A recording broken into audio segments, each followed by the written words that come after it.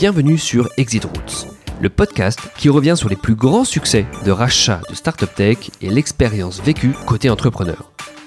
Dans ce podcast, on aborde en détail le ressenti et le retour sur expérience de ces entrepreneurs qui ont décidé de faire le pas et de vendre leur société. Fin d'une première expérience entrepreneuriale ou début d'une nouvelle histoire, mon objectif est de chercher à comprendre comment et surtout pourquoi ces entrepreneurs ont décidé de faire le pas et d'accepter de vendre leur société. Opération préparée ou approche opportuniste, toutes les opérations de rachat sont différentes et il y a beaucoup d'enseignements à tirer dans chacune d'entre elles.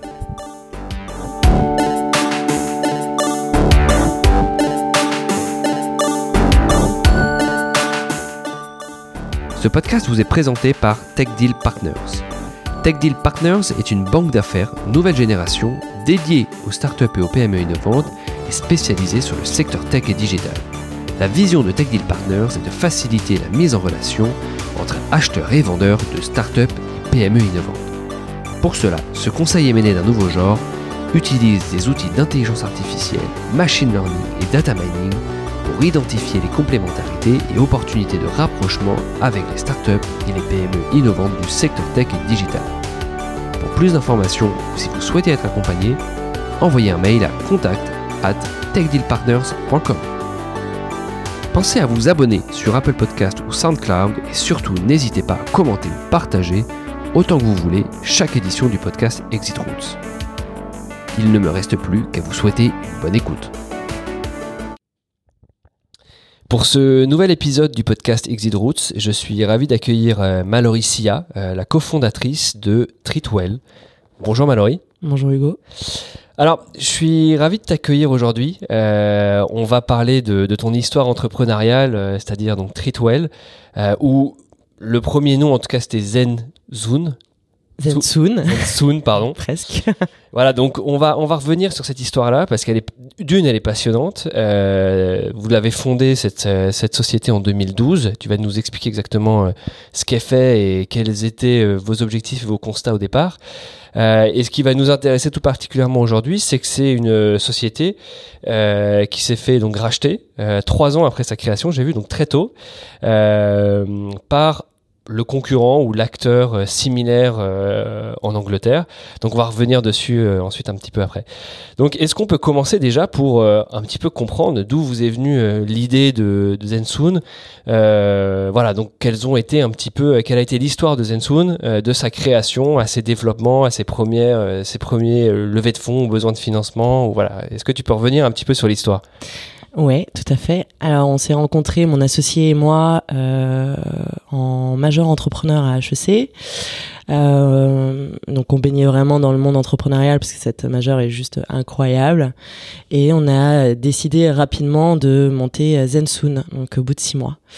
La raison pour laquelle on s'est lancé sur le marché de la beauté et du bien-être, parce que Zensoon c'était un site de réservation de soins de beauté et bien-être, c'est que il y avait Booking.com qui cartonnait sur le marché, il y a Uber qui se lançait également. Il y avait en tout cas plein de sites qui facilitaient la vie des internautes pour réserver en ligne plein de choses, des places de théâtre, des trains, des hôtels, etc. Et donc on s'est dit, le marché de la beauté et du bien-être, après avoir creusé, représentait et représente encore aujourd'hui une grosse opportunité. Il n'y a aucun acteur qui permet de réserver en ligne un massage, une coupe de cheveux, une manucure, une épilation. Et donc on a décidé de se lancer sur le marché. En 2012, on avait 22 ans. Donc en 2012, à la sortie d'HEC, au moment où, comme tu le disais, effectivement, il y avait plein de projets de marketplace sur différentes verticales qui se créaient, et là, vous identifiez la bonne opportunité.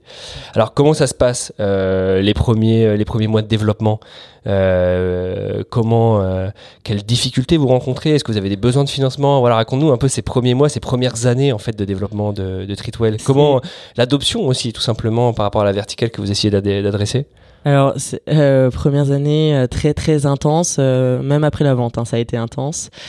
Alors, on a réalisé 6 mois d'études de marché, voilà, concurrents, business model, financement, pour voir un petit peu comment on pouvait s'organiser. On immatricule en juin 2012, et là, on s'autofinance. Marie et moi, on va voir une banque. On dit à la banque, on a besoin de payer nos études. Est-ce que vous pouvez nous donner 25 000 euros chacune ? Et on injecte en fait l'argent directement dans notre entreprise. Nos parents ont également un petit peu aidé. Donc on a commencé comme ça la première année. Avec 80 000 euros dans les poches, et on s'est concentré principalement sur le B2B. Donc signer nos premiers partenaires, institut de beauté, spa, salon de coiffure, et on en a signé 150, 200, Marie et moi, à vélo, en scooter, à pied. Enfin, c'était vraiment très très intense. Donc très rapidement, une bonne adoption par rapport au secteur que vous adressiez, quoi. Notre force, c'était on les faisait pas payer. Notre business model, c'était une commission sur chaque réservation. Le problème, c'est que on n'envoyait pas beaucoup de réservations au début puisqu'on n'était pas connus. Voilà, c'était vraiment un travail au quotidien de faites-nous confiance, faut juste donner du temps au temps et ça va venir, quoi. Et parallèlement à ça, on a développé notre premier site internet via une web agency externe. Donc on avait site internet B2B, donc nos partenaires, et on les référençait sur notre site au quotidien. C'était le focus de la première année. Et fin de première année, on a levé, donc on targetait 250 000 euros et on a levé 325 000 euros auprès de Business Angels. D'accord. Et le site n'était pas encore lancé ? Alors, le site était lancé, si, on l'a lancé en 1 mois et demi, ça a été très rapide, mais rapidement, on s'est rendu compte qu'il était assez obsolète, assez moche, avec des images pixelisées. Enfin, franchement, quand je regarde de nouveau les captures d'écran que j'avais faites, c'est l'angoisse. Mais ça fait partie du jeu, donc c'était drôle quand même. Donc non, levée de fonds auprès de Business Angels, et on a notamment fait rentrer Denis Fayol, l'un des fondateurs de La Fourchette, au capital. Et lui, ses atouts, c'était marketing, donc acquisition, B2B, B2C, et IT. Et là, il nous a dit, bon, les filles, ça va pas du tout, votre site. En plus, Web Agency, ça marche pas, ça fonctionne pas, ils font n'importe quoi. Donc, on va internaliser cette ressource. Vraiment, il a été de super bons conseils. Et on a recruté notre premier directeur technique à ce moment-là, et on a lancé un nouveau site internet. Ce qui nous a permis de commencer à faire de l'acquisition. D'accord, ok. Et donc ouais, un passage important, effectivement, conseillé par vos BA. Quelles sont un petit peu les difficultés, du coup, tu l'évoquais un petit peu au début, pour faire grossir une marketplace ? Parce que effectivement, on sait qu'il y a les deux bords à faire grossir. C'est jamais facile, justement, de faire grossir les deux bords en même temps. On comprend que l'objectif, c'était de faire grossir surtout la partie B2B au départ. Enfin, raconte-nous un peu les difficultés que tu as rencontrées sur le lancement d'une marketplace, C'est ce que tu disais, c'est très dur d'adresser deux marchés en même temps, d'être capable de faire croître le B2B et le B2C. Il n'y a aucune raison que je dépense de l'argent en B2C, en acquisition clients finaux, si j'ai pas d'offre en face. Voilà, c'est vraiment comment je m'organise. Nous, on a vraiment pris le parti d'aller chercher du B2B, donc nos partenaires finalement, d'avoir une offre suffisamment sexy sur notre site internet pour commencer à dépenser en acquisition.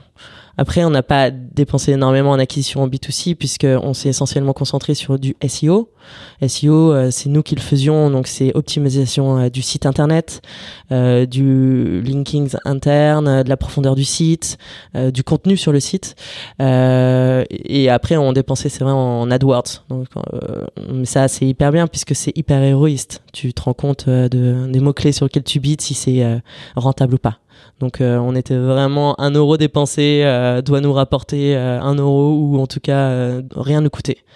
Donc on s'est vraiment focus sur le B2B. Quand c'était sexy, on a commencé à faire du B2C mais de manière vraiment mesurée. Avec la double stratégie SEO et AdWords. Exactement. Okay. C'était nos 2 channels d'acquisition. Ok, intéressant. Donc premier tour de financement avec des BA, vous voyez... vous avez une certaine visibilité grâce à ce tour de financement, vous faites des recrutements. Alors, comment ça se passe ? Comment l'équipe grossit ? Vous passez de 2 associées fondatrices à 4-5 ? Comment ça se passe donc post-première levée ?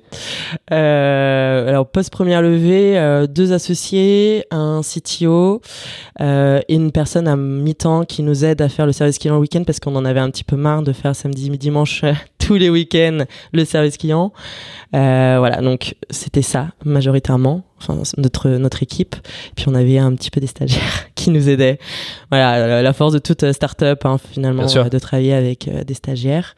Et ça a vachement fonctionné. Voilà, on a fait ça très longtemps, en fait, pendant 3 ans. Ah ouais, donc une équipe réduite mais qui fonctionne bien. Et là, vous avez de la bonne traction commerciale, c'est-à-dire que la croissance est au rendez-vous, le nombre de bookings est au rendez-vous. Quels sont un petit peu les grands milestones que vous arrivez à atteindre ? Alors effectivement, dès qu'on commence à investir en acquisition, on a rapidement des résultats.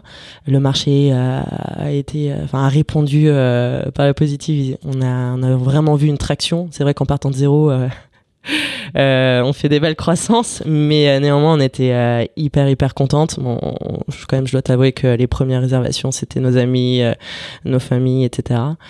Mais ça c'est cool aussi, ça fait partie du storytelling. Mais en fait, deuxième année, on a vraiment fait une belle croissance, et fin de deuxième année, rapidement, on a eu des propositions de rachat. Donc ça a été finalement très rapide. C'était fin de deuxième année où on a décidé, en même temps qu'on a eu ces propositions de rachat, de lever 5 millions d'euros. Ah, intéressant. Bah alors, raconte-nous un petit peu comment ces marques d'intérêt vous sont arrivées, de quelle façon, et est-ce qu'ils étaient nombreux ? Tu dis des propositions de rachat, il y en avait plusieurs ? Ouais, on en a eu plusieurs. C'était une période hyper excitante. Franchement, on savait pas où donner de la tête. Non, je plaisante. Non, vraiment, c'était cool. En fait, ce qui s'est passé, c'est que Wahanda, donc l'acteur anglais qui fait exactement comme nous rajoute sur LinkedIn.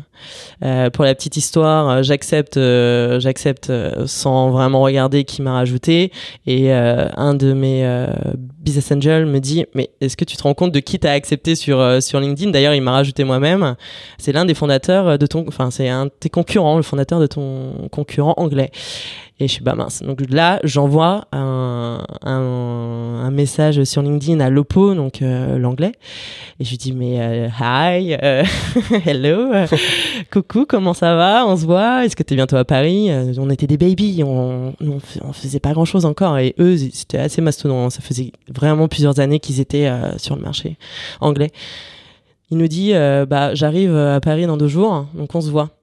Donc là, avec Marie, on se dit ok, mon associé, on se dit ok, qu'est-ce qu'on raconte?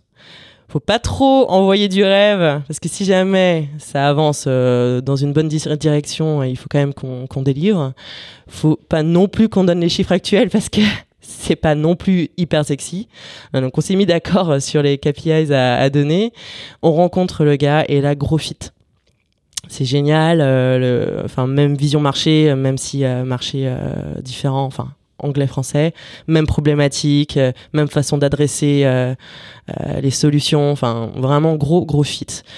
Et là, une semaine après, on voit passer dans la presse qui rachète des Allemands. Donc l'anglais achète des Allemands, et que l'anglais vend lui-même 80% de son capital à des Japonais cotés en bourse. Donc en fait, l'anglais, Wahanda à l'époque, nommé, pète les frontières. On était plein d'acteurs dans nos marchés. Donc nous en France, il y avait Salon Meister en Allemagne, Wahanda en Angleterre. Et là, ce qu'il fait, c'est qu'il ouvre les frontières, et on s'est dit ok, qu'est-ce qui se passe? Donc notre concurrent français se rapproche de nous en nous disant coucou, qu'est-ce qui se passe? Un Espagnol nous dit coucou, qu'est-ce qui se passe? Est-ce qu'on fusionne ensemble? Rocket Internet nous fait une proposition de rachat. Et Wahanda vient vers nous, il nous dit: je veux vous racheter aussi. Et donc on a eu je sais pas, ça fait 4-5 propositions de fusion, rachat, investissement, où on se dit ok. Ah oui, ça fait beaucoup, et tout ça au même moment, c'est assez incroyable. Donc, mais en 3 mois, ça a été hyper rapide. Et on était en train de lever, on avait commencé notre levée de 5 millions d'euros à la même époque, quoi. Donc c'était une période excitante. Ah ouais, j'imagine. Et avec un peu de recul, alors comment est-ce qu'on peut l'expliquer, ça, que au même moment, tout le monde ait envie de bouger et de faire bouger les lignes? Donc on sent qu'il y a un acteur qui a fait bouger un peu les lignes de tout le monde. Est-ce qu'on peut dire que c'est Wahanda en faisant cette acquisition en Allemagne, ou c'était un mouvement un peu plus général? Il y a 2 choses. C'est le timing parfait. Franchement, quand tu lances ta boîte, il y a le marché, il y a ton idée, il y a le timing. Tu peux avoir une idée géniale sur un marché porteur. Si c'est pas le bon moment, c'est pas le bon moment. Et vraiment, on a eu du flair sur ça.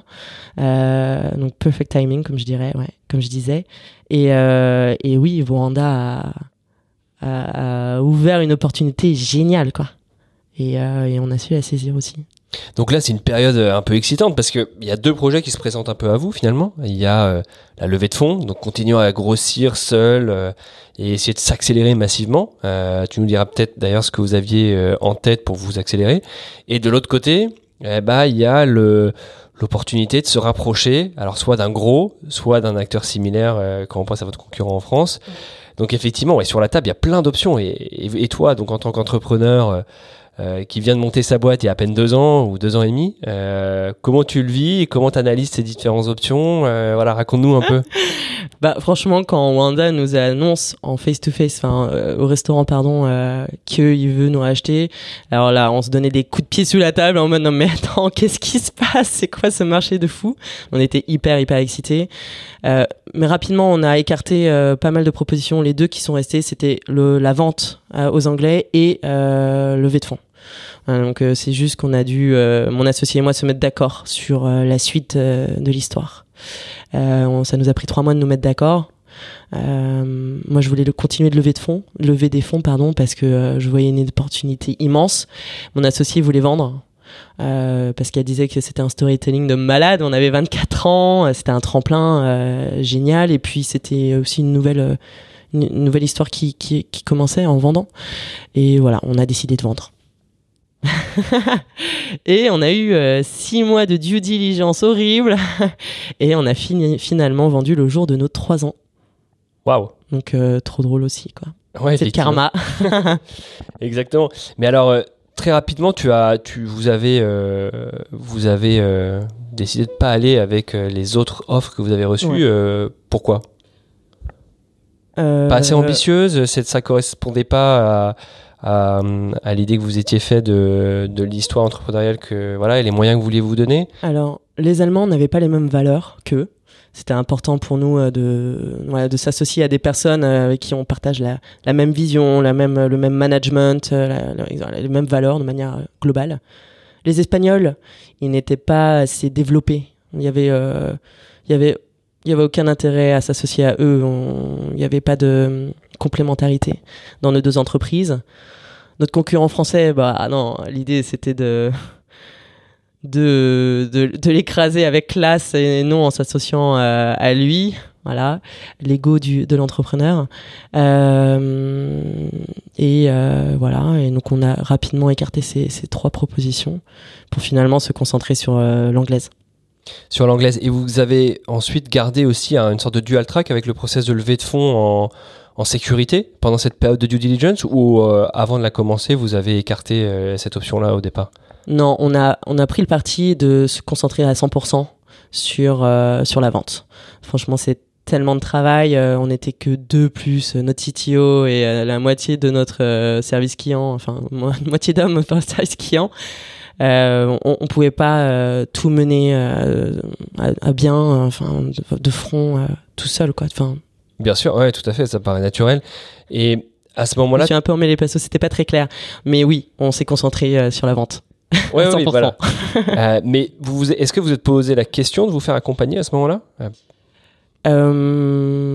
On s'est fait accompagner par nos avocats et si c'était à refaire, on ferait pareil. Franchement, c'était parfait comme ça. C'est un avocat qui est spécialisé en M&A, donc il a vraiment toutes les compétences pour lever les sujets, qui sont importants, aller négocier avec des Anglais, parce que on le sait, la négociation avec les Anglais, c'est franchement pas chose aisée. Et non, tout s'est bien passé. Voilà. Et j'ai vu, j'ai lu dans un article de presse que dès le départ, le critère que vous étiez fixé, c'était de rester dans l'aventure, ouais. D'avoir une certaine continuité et donc de se rapprocher de Wanda, d'avoir de nouveaux moyens, mais de rester dans l'aventure. Ouais. Donc ça, c'était un des prérequis que vous étiez fixé dès le départ. On avait fait pas mal de choses, mais on avait tout à faire. Ouais. Surtout que franchement, pendant les 6 mois de vente, enfin de due diligence qui a mené à la vente, on s'est pas franchement concentré sur notre business, sur le développement de notre business. Donc c'était vraiment important pour nous, pour notre bébé qu'on cédait, de rester dans l'aventure, d'avoir des moyens beaucoup plus importants, de recruter une team, d'investir massivement en marketing. C'était vraiment important de développer le bébé et d'écrire une jolie histoire. Ouais, et j'imagine que là-dessus, vous étiez aligné dès le départ avec Wanda, qui avait la volonté de vous garder ou Ouais, non, ça faisait clairement partie du deal dès le début. Ça faisait partie du deal dès le début. Ouais. Ok. Alors maintenant, moi, je voudrais revenir un tout petit peu sur ce que tu as évoqué. Tu as dit que ça avait pris 6 mois de due diligence interminable. Ouais. Alors toi, en tant qu'entrepreneur, tu décides d'aller vers une option. Tu décides d'arrêter la partie levée de fonds. Donc, tu te mets potentiellement à risque parce que si le process n'aboutit pas, tu te retrouves 6 mois après avec des besoins de financement urgents. Donc voilà, comment toi tu le vis en tant qu'entrepreneur? Ça doit être finalement une période hyper stressante. Tu es passé d'une excitation et d'une période émotionnellement chargée avec la réception des offres, etc. Tu décides d'aller avec une et tu prends un risque quand même parce que ça ne peut ne pas aboutir, comme tout dit le M&A. Ah, c'était une période très très intense, tout à fait. En fait, on avait décidé que une se concentrait sur la vente, et la deuxième sur la gestion du business au quotidien. Mais rapidement, on a dû toutes les deux se concentrer sur la vente, puisque ils ont fait une due deal, vraiment. Pour une boîte qui a 2 ans, faut se calmer. On était, mais faut vous calmer les gars. Franchement, qu'est-ce qui se passe quoi.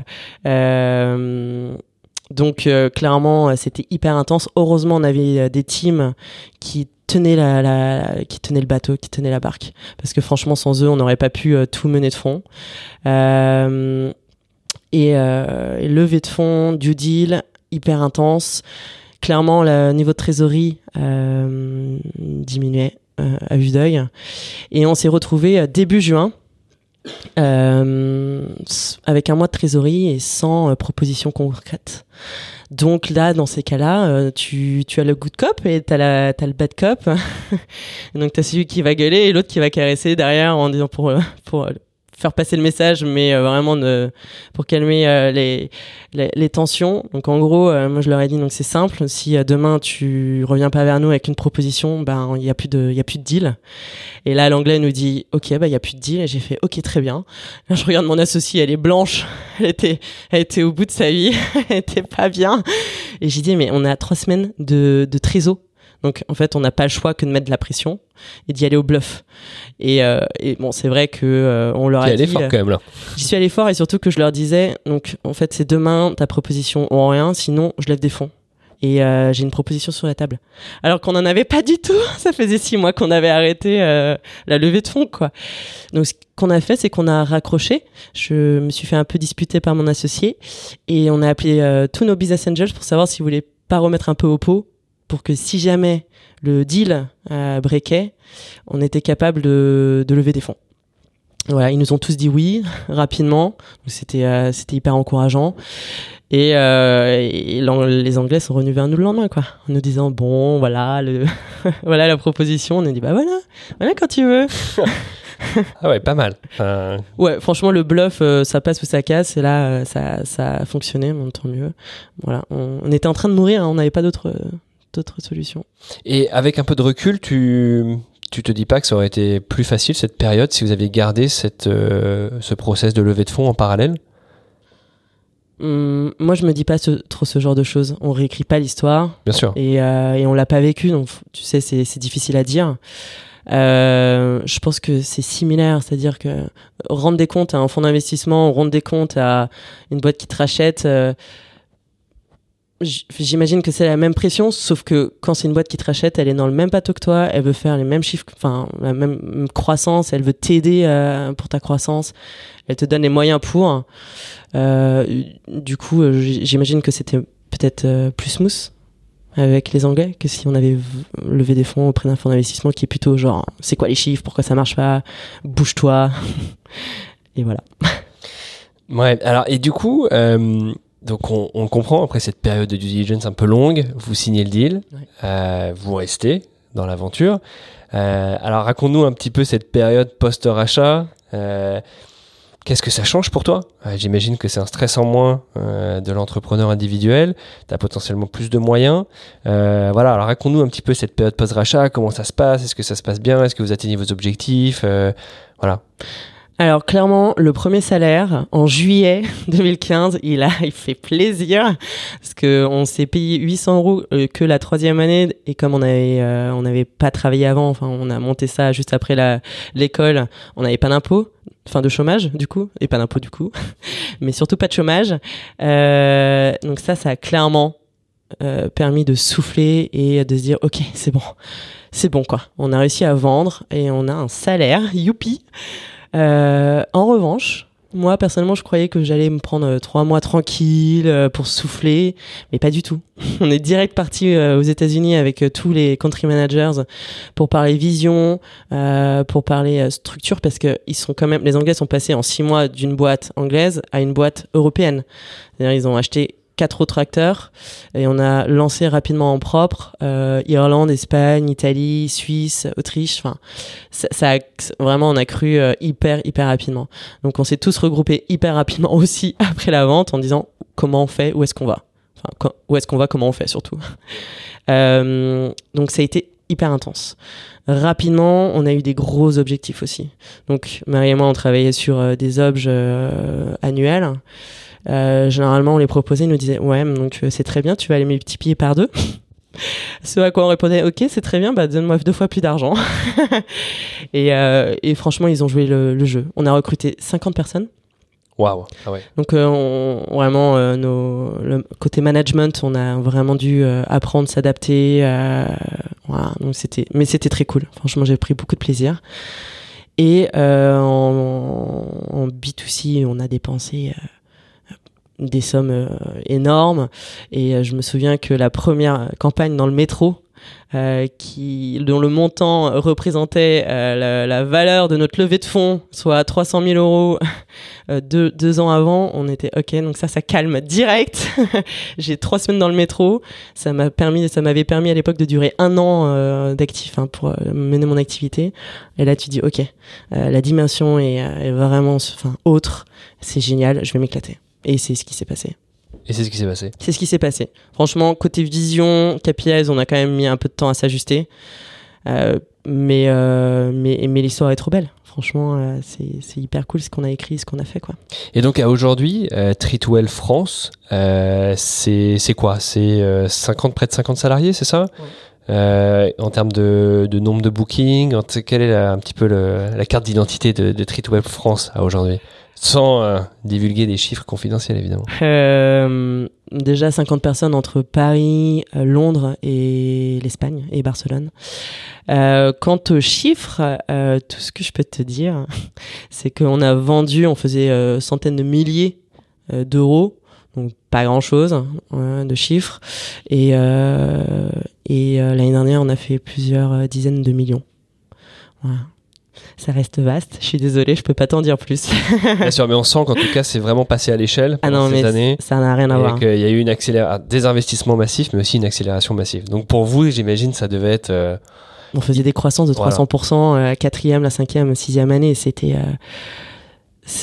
hyper jouissif, franchement. Et avec un peu de recul, tu te dis, est-ce que tu aurais été capable d'atteindre ces objectifs-là, ces tailles-là, si tu avais pris l'option levée de fonds ?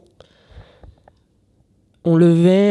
Je sais qu'on réécrit pas l'histoire. On réécrit pas l'histoire, mais c'est vrai que c'est une question qu'on se pose et qu'on continuera de se poser. On levait 5 millions d'euros à l'époque. Franchement, sur des business models comme les nôtres, où les paniers moyens sont pas énormes, on est autour de 50 €. Et notre commission, elle est autour de 20%. Donc 20% fois 50 €, ça fait pas beaucoup d'argent en brut dans la poche. Les coûts DAC sont quand même assez élevés. On a vraiment besoin, dans ce genre de business, de liquidité. Et 5 millions, je pense que ça nous aurait duré, pour atteindre les résultats qu'on a atteints, 1 an, même pas. Ouais. Même pas. Enfin, si on regarde les 50 employés qu'on a eu, 1 million, c'est pour payer limite que les employés, quoi. Ouais, peut-être pas. Non, un peu moins quand même.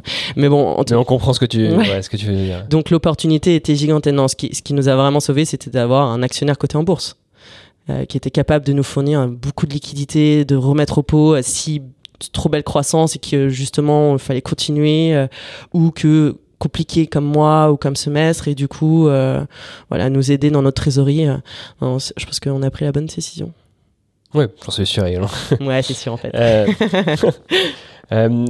Alors pour finir, moi j'aimerais bien du coup t'interroger un petit peu sur la vision de ton marché. Tu as évoqué un petit peu au début les concurrents français, espagnols. Alors où est-ce qu'on en est aujourd'hui ? Où est-ce qu'ils se positionnent ces concurrents ? Comment se positionne Treatwell ? Et quelle est pour toi un petit peu ta vision sur ce marché sur les années à venir ?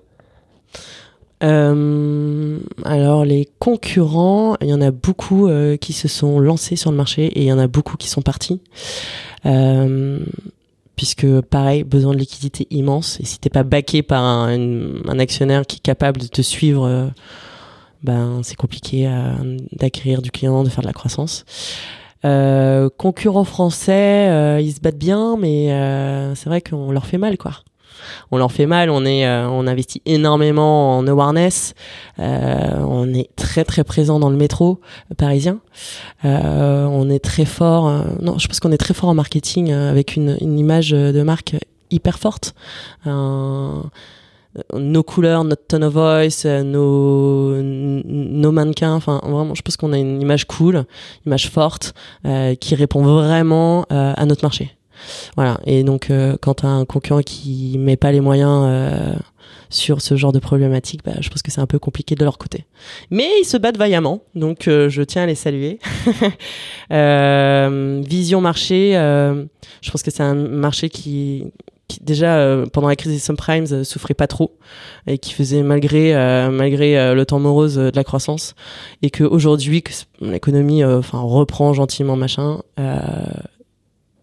clairement, c'est un marché hyper porteur, mais hyper complexe aussi.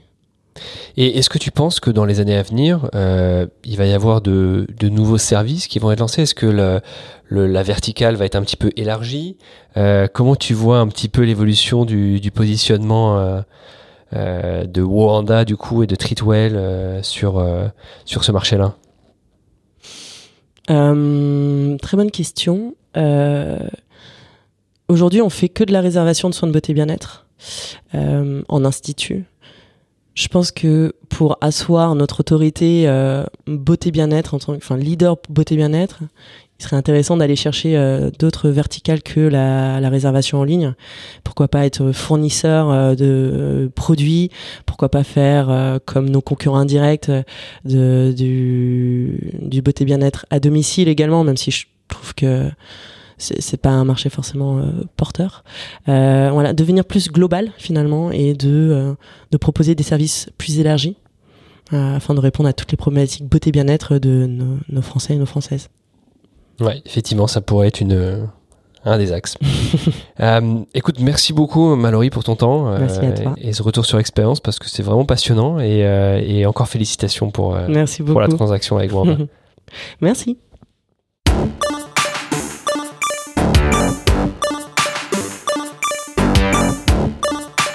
J'espère que vous avez autant apprécié l'écoute de cette édition que j'ai pris de plaisir à préparer cette interview. Encore merci pour votre écoute, et de nouveau pensez à vous abonner sur Apple Podcast ou SoundCloud à mon podcast Exit Roots. Enfin, n'hésitez pas à commenter et partager cette édition autant que vous le souhaitez.